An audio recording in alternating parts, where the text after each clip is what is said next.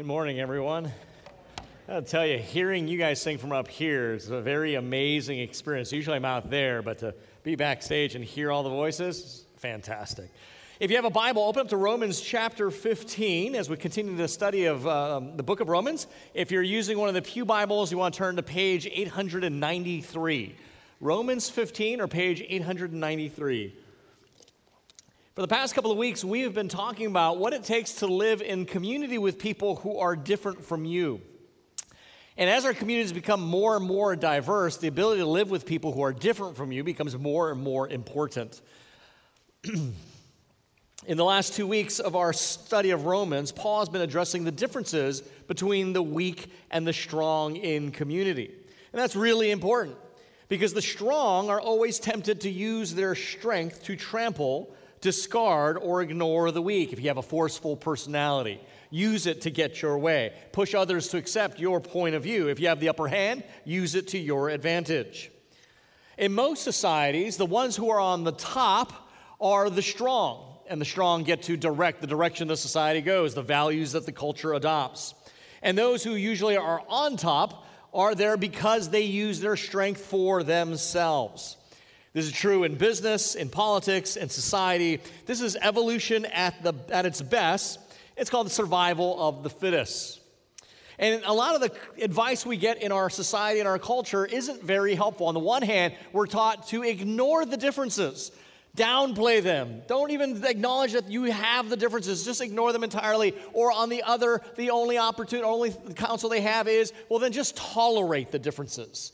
So we can either ignore them or you just have to kind of put up with them, and neither of them are a very satisfying reality. When we go through culture like that, we basically have what's called a very thin community, right? Where relationships are just transactional, where you just interact the bare minimum to get what you want or need to get by, but you don't really know the person, you don't really care about the person. The Bible offers a completely different, much grander view of human differences and relationships.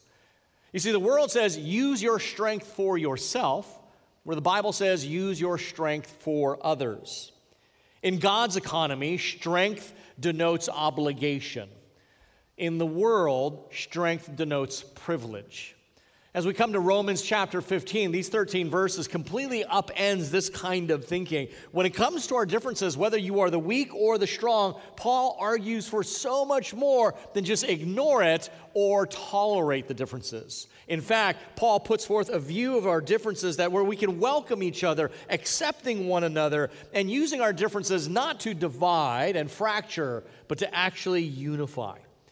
This is how you build thick community. Thick community being where you're not separated by your differences, but actually become interdependent because of your differences. Because you learn to deal with those differences, you learn to relate and communicate, and you learn to care for each other, and your differences bind you rather than separate you. The key to doing this is about applying what we spoke of for the last 2 weeks. So if you haven't been here, I want to encourage you to listen to those last two sermons and add to that nuance what we're talking about this morning, and that is to use your strength to please others and not yourselves. In these 13 verses, Paul is going to give us 3 reasons to take up that charge and change our lives. Paul's plea to use our strength to please others, not ourselves. Here's his 3 arguments because, number 1, Christ did the same exact thing. Number 2, our unity, when that happens, is our witness to the watching world. And then number 3, that kind of action, people using their strength not for their own benefit, but for others, is evidence of gospel hope. So that's what we're going to look at this morning. Hopefully you're at Romans chapter 15 or page 893. With that, would you stand for the reading of God's word? I'm going to read from Romans 15 verses 1 all the way down to verse 13. Paul writes this: "We who are strong have an obligation to bear with the failings of the weak, and not to please ourselves. Let each of us please his neighbor for his good, to build him up. For Christ did not please himself, but as it is written, the reproaches of those who reproached you fell on me. For whatever was written in former days was written for our instruction, that through endurance and through the encouragement of the Scriptures we might have hope. May the God of endurance and encouragement grant you to live in such harmony with one another, in accord with Christ Jesus, that together you may with one voice glorify the God and Father of our Lord Jesus Christ. Therefore, welcome one another as Christ has welcomed you for the glory of God. For I tell you that Christ became a servant to the circumcised to show God's truthfulness in order to confirm the promises given to the patriarchs, and in order that the Gentiles might glorify God for his mercy. As it is written, therefore I will praise you among the Gentiles and sing to your name. And again it is said, rejoice, O Gentiles, with his people. And again, praise the Lord, all you Gentiles. Let all the peoples extol him. And again, Isaiah says, the root of Jesse will come, even he who rises to rule the Gentiles. In him the Gentiles will hope. May the God of hope fill you with all joy and peace in believing, so that by the power of the Holy Spirit you may abound in hope. This is the word of the Lord. You may be seated. So Paul, in these 13 verses, talks about a lot of things, but one of the messages that comes through is a plea to use our strength to please our neighbors, not ourselves. And as I said, he gives us 3 reasons to do it. And the first one is because this is exactly the same thing that Christ had did. Now notice right out of the gate in verse 1, Paul puts the weight of responsibility for the unity and upbuilding of the community on the shoulders of the strong. So friends, if you consider yourself a strong Christian, if you consider yourself to be a mature Christian, if you consider yourself to have some growth in Christ, then it is your duty to bear the weaknesses of the weak. Then the Greek word that is translated as bear is the Greek word bastazo, and can be translated as carry or support. And so this makes perfect sense. Anything that is strong, we use it to give support to other structures or to carry items. But it's not just to the strong to have a responsibility. The onus of it falls to them. But notice verse 7, we see that this is really a two-way street. It takes all people in the community to do that. Verse 7, he says, therefore, welcome one another as Christ has welcomed you. This is plural. So he's not just talking to one segment. He's talking to all the church at Rome. Now, by definition, friends, if you have the grace to be strong, God gave you that grace for a reason, which is to bear the weight of others, to carry or to support. Not to please yourself, but to please others. Now, as we'll see in a little bit, I think it's safe to say that while our immediate context, Paul's talking about strength of moral conscience. The last couple of weeks, it was issues of the freedoms and liberties they have in Christ. So the immediate context is strength of moral conscience, but it's fair to say that this principle applies to everything else. And so if you have strength in various other areas, that grace to you is not just so you can enjoy it for yourself, but use your strength for the benefit of others, whether that might be physical strength. And here I don't mean how much you can weight lift, right? But I mean you just have good health, a good constitution. Whether you have physical strength, financial strength, spiritual strength, you get the point. Whatever God graces you to make you strong, use that strength not just for your own benefit, but for the benefit of others. As Paul says, for his good, to build them up. This qualifies what Paul intends by the statement, please your neighbor. Pleasing our neighbor, something which the Bible commends, right? Leviticus chapter 19:18 says, love your neighbor as yourself. Romans 13:8-9, Paul says, owe no one anything but a debt to love. So pleasing our neighbor is something the Bible commands. People pleasing, on the other hand, is something the Bible condemns. That is not something that God wants us to do. And when he talks about for their good, for their upbuilding, he's qualifying what he has in mind. It's not simply doing what the other person wants, meeting their preferential desires or their presenting needs. That's not the goal. That kind of man-pleasing does not please God. But he says to use your strength to please your neighbor for their good, for building them up. You have your Bible, go to the book of Colossians, just a couple pages to the right. It's right after the book of Philippians. And here, Paul talks a little bit about what he's talking about here, as in some sense, this is almost a life verse of the Apostle Paul. Colossians chapter 1, he says in verse 28, him, speaking of Jesus Christ, Him we proclaim, warning everyone and teaching everyone with all wisdom, that we may present everyone mature in Christ. So Paul's saying, look, this is Jesus Christ we proclaim, all of our wisdom, all of our energies to make them present people mature in Christ. Verse 29, for this I toil, struggling with all his energy that powerfully works within me. Paul is talking about this is what it means to build someone up for their good. You, by God's grace, have been given a strength. Employ that very grace as you seek to help others become more like Jesus Christ, even if that costs you. Even if that costs you your freedoms, if that costs you your rights, do what it takes to build one another up. One of the first times I had a real practical application of this, I was 26 years old. It was the first time I was a Greek instructor for a Bible college. And I'll never forget, I walked into the class, and at the time I had my earrings in and my tattoos, but I had my hair pulled back in a ponytail, and I had it braided tightly, but it still ran down about halfway down my back, almost close to my waist. And as I approached the lectern, I'll never forget the looks on people's faces. Like, you are the professor of Greek, for that moment, I got through the class pretty good, but it occurred to me at that moment, up to that point in my life, my hair and my appearance had opened doors for the gospel. With my tattoos, my piercings, my hair, I looked like anybody else on the Sunset Strip in Hollywood. You couldn't pick me out from any of the other guys that were sitting at a bar in the Troubadour in Santa Monica. But the very thing that used to open doors for me, for the witness I had to the world that very few Christians inhabited, now was closing those doors. Now, that's not a critique on them. It's just, this was the era of the mid-'90s before the cool pastor look came in, right? When you had pastors with all the tattoos and all that kind of thing. So you still wore suits and everything. I didn't fit the image. And so I went home that night, took a pair of scissors, and I just clipped off 10 years of hair. Want to see it? I found it. Here's the evidence. There it is. It still has the same scrunchie of that night. 25 years ago, I just cut it right off. Look how brown. My hair's gotten so gray. I tell Lori I should put it back in, right? That kind of goes down there. All right. I know it's kind of morbid, but what happened was I tried to sell it to a company to make wigs, but they wouldn't take it from me because I'm not Asian. Well, apparently I've learned you can be Asian, but you're not going to buy your hair unless you're from Asia. So it's been in my drawer for 25 years, and I thought this is a good reason to bring it out. So it's now the Rodeheaver family heirloom. Yeah.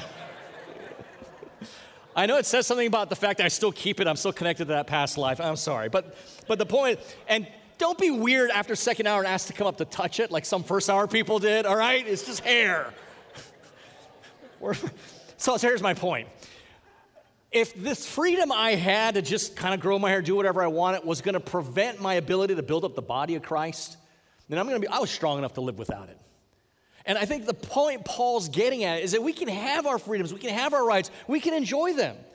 But at the end of the day, our goal ought to be not living to please ourselves and whatever it might be, whether it's a huge thing or something small and simple like how long your hair is going to be, but do all you can to build others up. And I love what Paul does is, as he always does, he gives a theological ground to the practical command. Notice in verse 3. He gives a theological ground. He says, for Christ did not please himself. And notice in verse 3, this is a very concise summary and meaning of the entire ministry and character of Jesus' earthly life. He didn't live for himself. He didn't live to please himself, but to do what was the will of the Father and good of his brothers and sisters. According to Paul, Jesus is not just the pattern, but the power for us to use our strength to others. Now, what I mean by pattern is, we'll look at the power in verse 13. But in verse 7, we see him as our pattern. Paul writes, therefore welcome one another. Notice that phrase, as Christ has welcomed you. Welcome one another, just as Christ welcomed you. How did Christ welcome you? He welcomed you with arms wide open.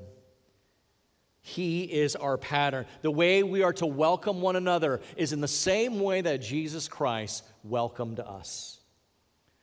In verse 7, that therefore, right, you know enough now. Whenever there's a therefore, you know that the author is concluding an argument, right? He's grounding what he says. So Paul is concluding what he talked about in verse 1 of this chapter. But really, this goes back 3 weeks to the beginning of Romans chapter 14, verse 1. Paul's been making this long, ongoing, continuous argument, and we see it in the very words he's using. So in Romans 14:1, he opens up, hey, as for the one who's weak in faith, welcome him. And then at the chapter 15, verse 7, he concludes it, therefore, welcome one another. How? As Christ has welcomed you. And how did Christ welcome us? Paul says in verse 8, he became a servant. And if you were here last week, we concluded with a reading of Philippians 2, where Paul talks about the servant attitude, servant heart of Christ. In chapter 2, verse 6 and 7 says, though being equal with God, he did not account his equality with God something to hold on to, but gave it up, emptied himself, and became a servant by taking upon himself human likeness. Paul says here, Christ did this to the Jews, to become a servant, showing to the Jews God's faithfulness, and to the rest of us who aren't Jewish, showing God's mercy. And then, in like rapid fire, lightning round for the next 4 verses, Paul just quotes from the Old Testament.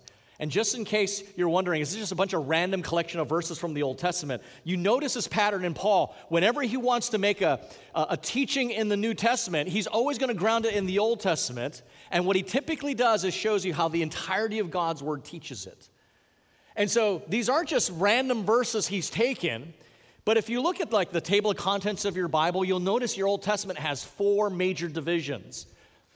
Now, for some reason in 9 and 10, and I won't get into the technicalities, Paul kind of flips the order, but if you look in your table of contents, the Pentateuch, the first 5 books of the Bible, Paul quotes in verse 10.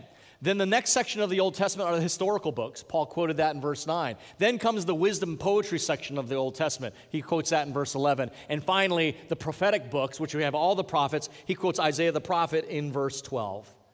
What Paul is saying is that every major section of the Old Testament, God had always intended to bring in the ones who were different, to bring in the ones who were cast off, to bring in the ones that were weak.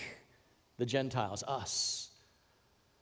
And in similar matter, in chapter 5, verse 6, Paul says, using the same word for weak that we've been looking at, while we were still weak, at the right time, Christ died for the ungodly. So while the immediate context talks about our moral consciences and the freedoms we have to do certain things, I think that principle can apply across the board. That if we've been given grace to be strong in some area, God has given you that strength, not for your own benefit, although that clearly you will, but so that you can be a strength to those who are not strong. Because that's exactly what Christ did for us. The very thing that Paul is asking the Roman Christians to do, we see is exemplified in the whole of the Old Testament. And there's a little bit of an irony here. Because the very thing that all the Old Testament, the Jews were having to recognize to bring in the Gentiles, now in this Roman church, the tables were turned because it was mostly Gentiles now having to accept the differences of the Jews. But God was saying this was always the plan.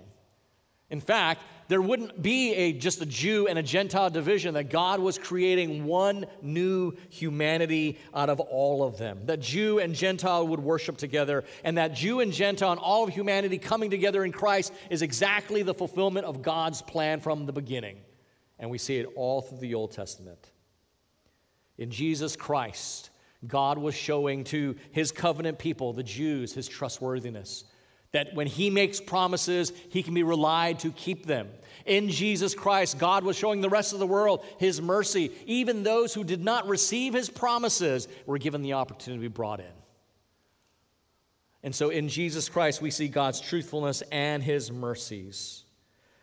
And if God could bring in all the people who were different, all throughout the Old Testament, bringing in the Gentiles, those who were cast out, he's saying, can you do any different in your community? And the answer is no.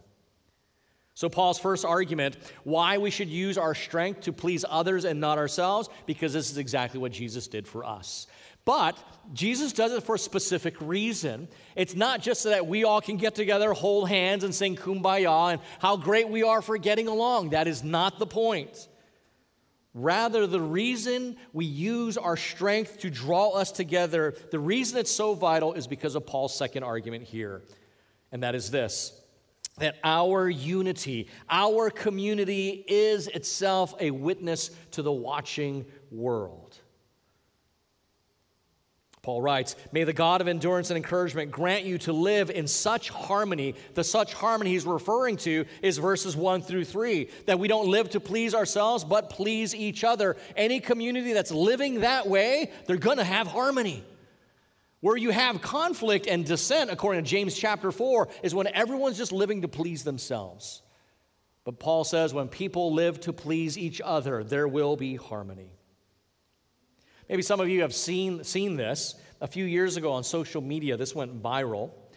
It was a teacher. Let me read it to you because I don't think you can read the caption. A wise teacher once bought balloons to school, told her pupils to blow them up and write their name on one of them. After the children tossed their balloons into the hall, the teacher moved through the hall, mixing them all up. The kids were given 5 minutes to find the balloon with their name on it. But though they searched frantically, no one found their own balloon. Then the teacher told them to take the balloon closest to them, and give it to the person whose name was on it. In less than 2 minutes, everyone was holding their own balloon. The teacher said to the children, these balloons are like happiness. We won't find it when we're only searching for our own. But if we care about someone else's happiness, it will ultimately help us find our own. Now, this object lesson ended with happiness as its goal. And while I think the point is powerful and true for the Christian, our caring for each other has another ultimate goal. Look at verse 6. And notice these two words in particular. Paul writes, that together you may with one voice. Okay, there's this concept of unity. What's the point of being together? That together with one voice, glorify the God and Father of our Lord Jesus Christ. Our unity, the community that we have of pleasing one another, not using our strengths for our own, but giving our strength away for the benefit of others, is such powerful countercultural living that brings glory to the Lord, to God the Father of our Lord Jesus Christ. If we who are so different from each other, don't merely just ignore our differences or just tolerate those differences, but actually learn to welcome one another and accept those differences and allow those differences to make us a thicker community because of those very things, people look at that and say, something's going on there, something that I cannot explain. Paul talks a little bit about this in the book of Ephesians in chapter 2, verse 13 and 14. He says, but now in Christ, you who once were far off have been brought near by the blood of Christ. For he himself is our peace, who has made us both one and has broken down in his flesh the dividing wall of hostility. Friends, can I say this? The quality of our unity, the quality of our community will do one of two things. It will either attract people to the gospel of Jesus Christ or it's going to repel them from it. That's absolutely true. I mean, if we can't get along with each other, it makes complete sense for somebody who's not a believer to reason, look, I don't know if I can really believe Jesus can overcome the grave when these people can't overcome their differences.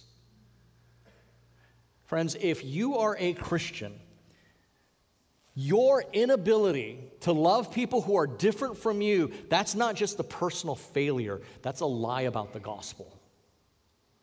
I need you to hear that.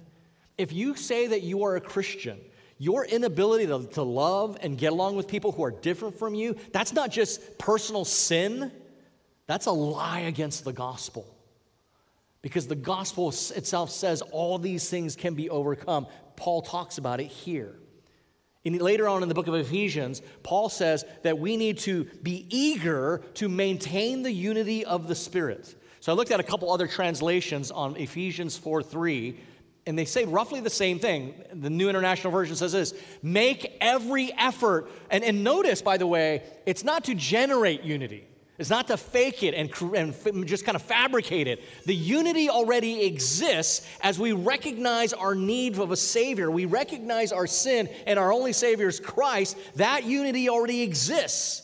And so our job is to continue to maintain it. Notice in every one of these translations, make every effort to keep the unity. The New Living Translation says, make every effort to keep united. The New American Translation says, being diligent to preserve the unity. And finally, the New King James, endeavoring to keep the unity of the Spirit.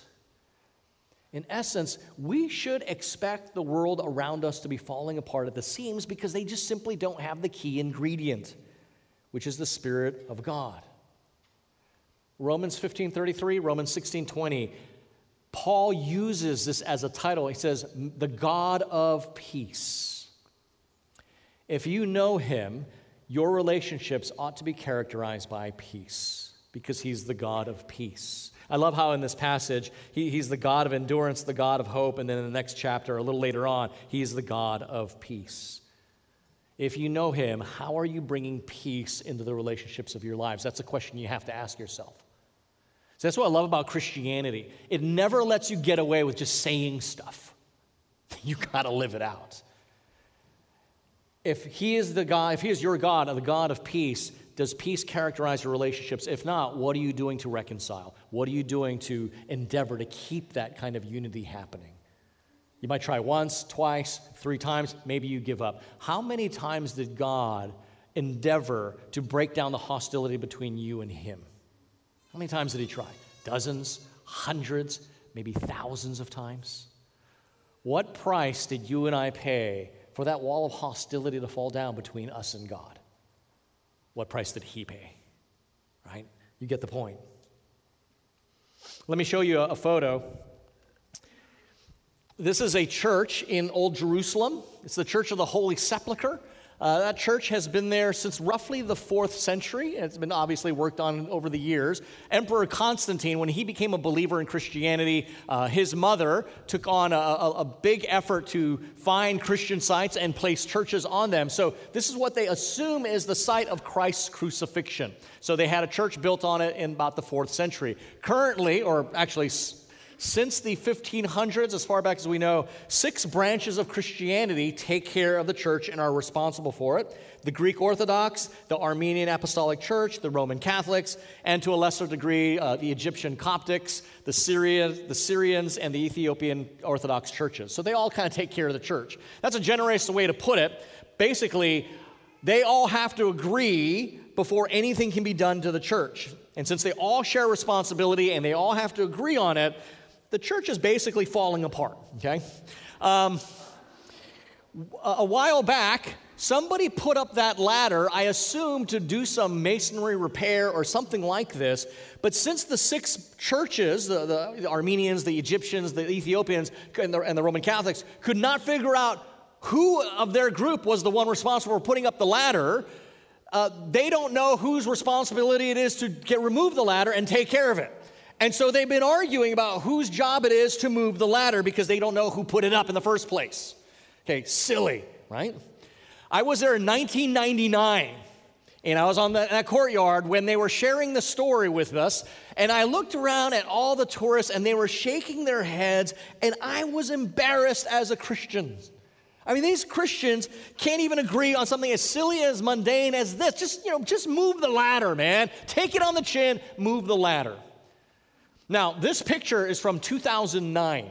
I was there in 1999. So 10 years later, and the ladder's still there.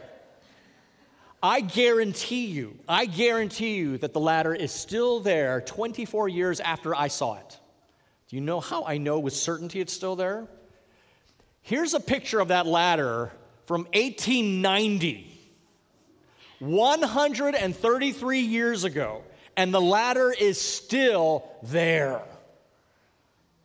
The earliest rendition we have of the Church of the Holy Sepulchre, this side of it, 1728, and the ladder is in the picture.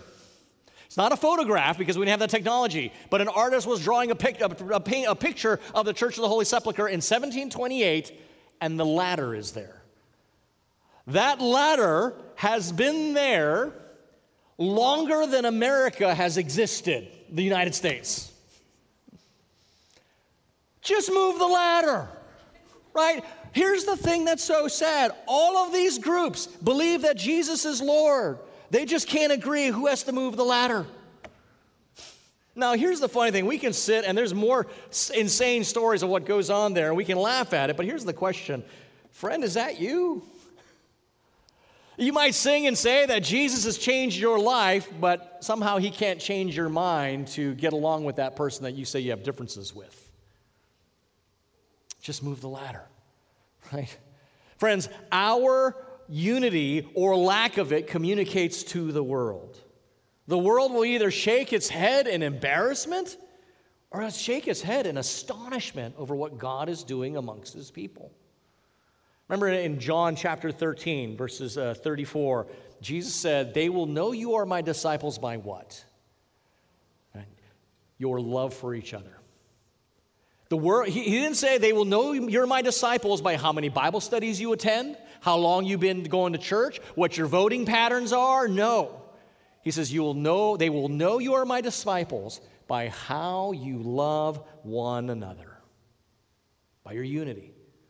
In fact, so important is this. This was one of the things Jesus prayed for in his last prayer, in his high priestly prayer of John 17. He prayed, "Lord, make them one as you and I are one." Remember, the quality of our unity, it's going to do one of two things. It's either going to attract people to the gospel or it's going to repel them from it. Finally, and quickly, lastly, the last reason Paul offers to use our strength for others and not ourselves is because when we do that, that action is evidence of gospel hope. Now, 4 times the word hope appears in these 13 verses, but 3 of those 4 is just in verse 4 and verse 13. In verse 4, it's an assurance that the scriptures could bring us this kind of hope, that we can actually live this way, this kind of unity, if we allow the Word of God to shape our lives, not our preferences, not our feelings, not the prevailing cultural ideas of unity, but God's Word. So the question we have to ask is, does God's Word control your life? Are you living out its principles? Are you thinking about how do I live? What are the biblical principles at play? Remember I said last week, most of life's not chapter and verse. But that doesn't mean God's Word doesn't have anything to say to us. It's rich in what it says to us. What are the biblical principles at play? How do I live in accountability to this? 2 weeks ago, Pastor Peter was here, and he preached from our pulpit. He and I had spoken a few times before. I met him when he was out here. But I was so impressed, a couple days before he flew out, he said, "Pastor Rick, can I get an hour of your time? Can I get on your schedule? I want your counsel." Here's a mature, godly pastor of a large church in Kentucky. And he says, "Hey, I want to get your counsel." He comes from such a culture of, I want the Word of God to shape me. Whenever I get an opportunity to talk to somebody who can speak objectively, because I'm not part of his life situation, but also I can bring the objective truth to his life, he takes advantage of it. Friends, how often are you taking advantage of godly counsel, right? Asking your friends, what are the biblical principles at play when I'm making this decision about my job, my retirement, my vacation, who I'm dating, what I'm going to do with my time? What biblical principles are at play, and are you using the Word of God to shape that? Or are you just, as James says, hearers of the Word, but not being doers? It's very easy to do. Very easy to do.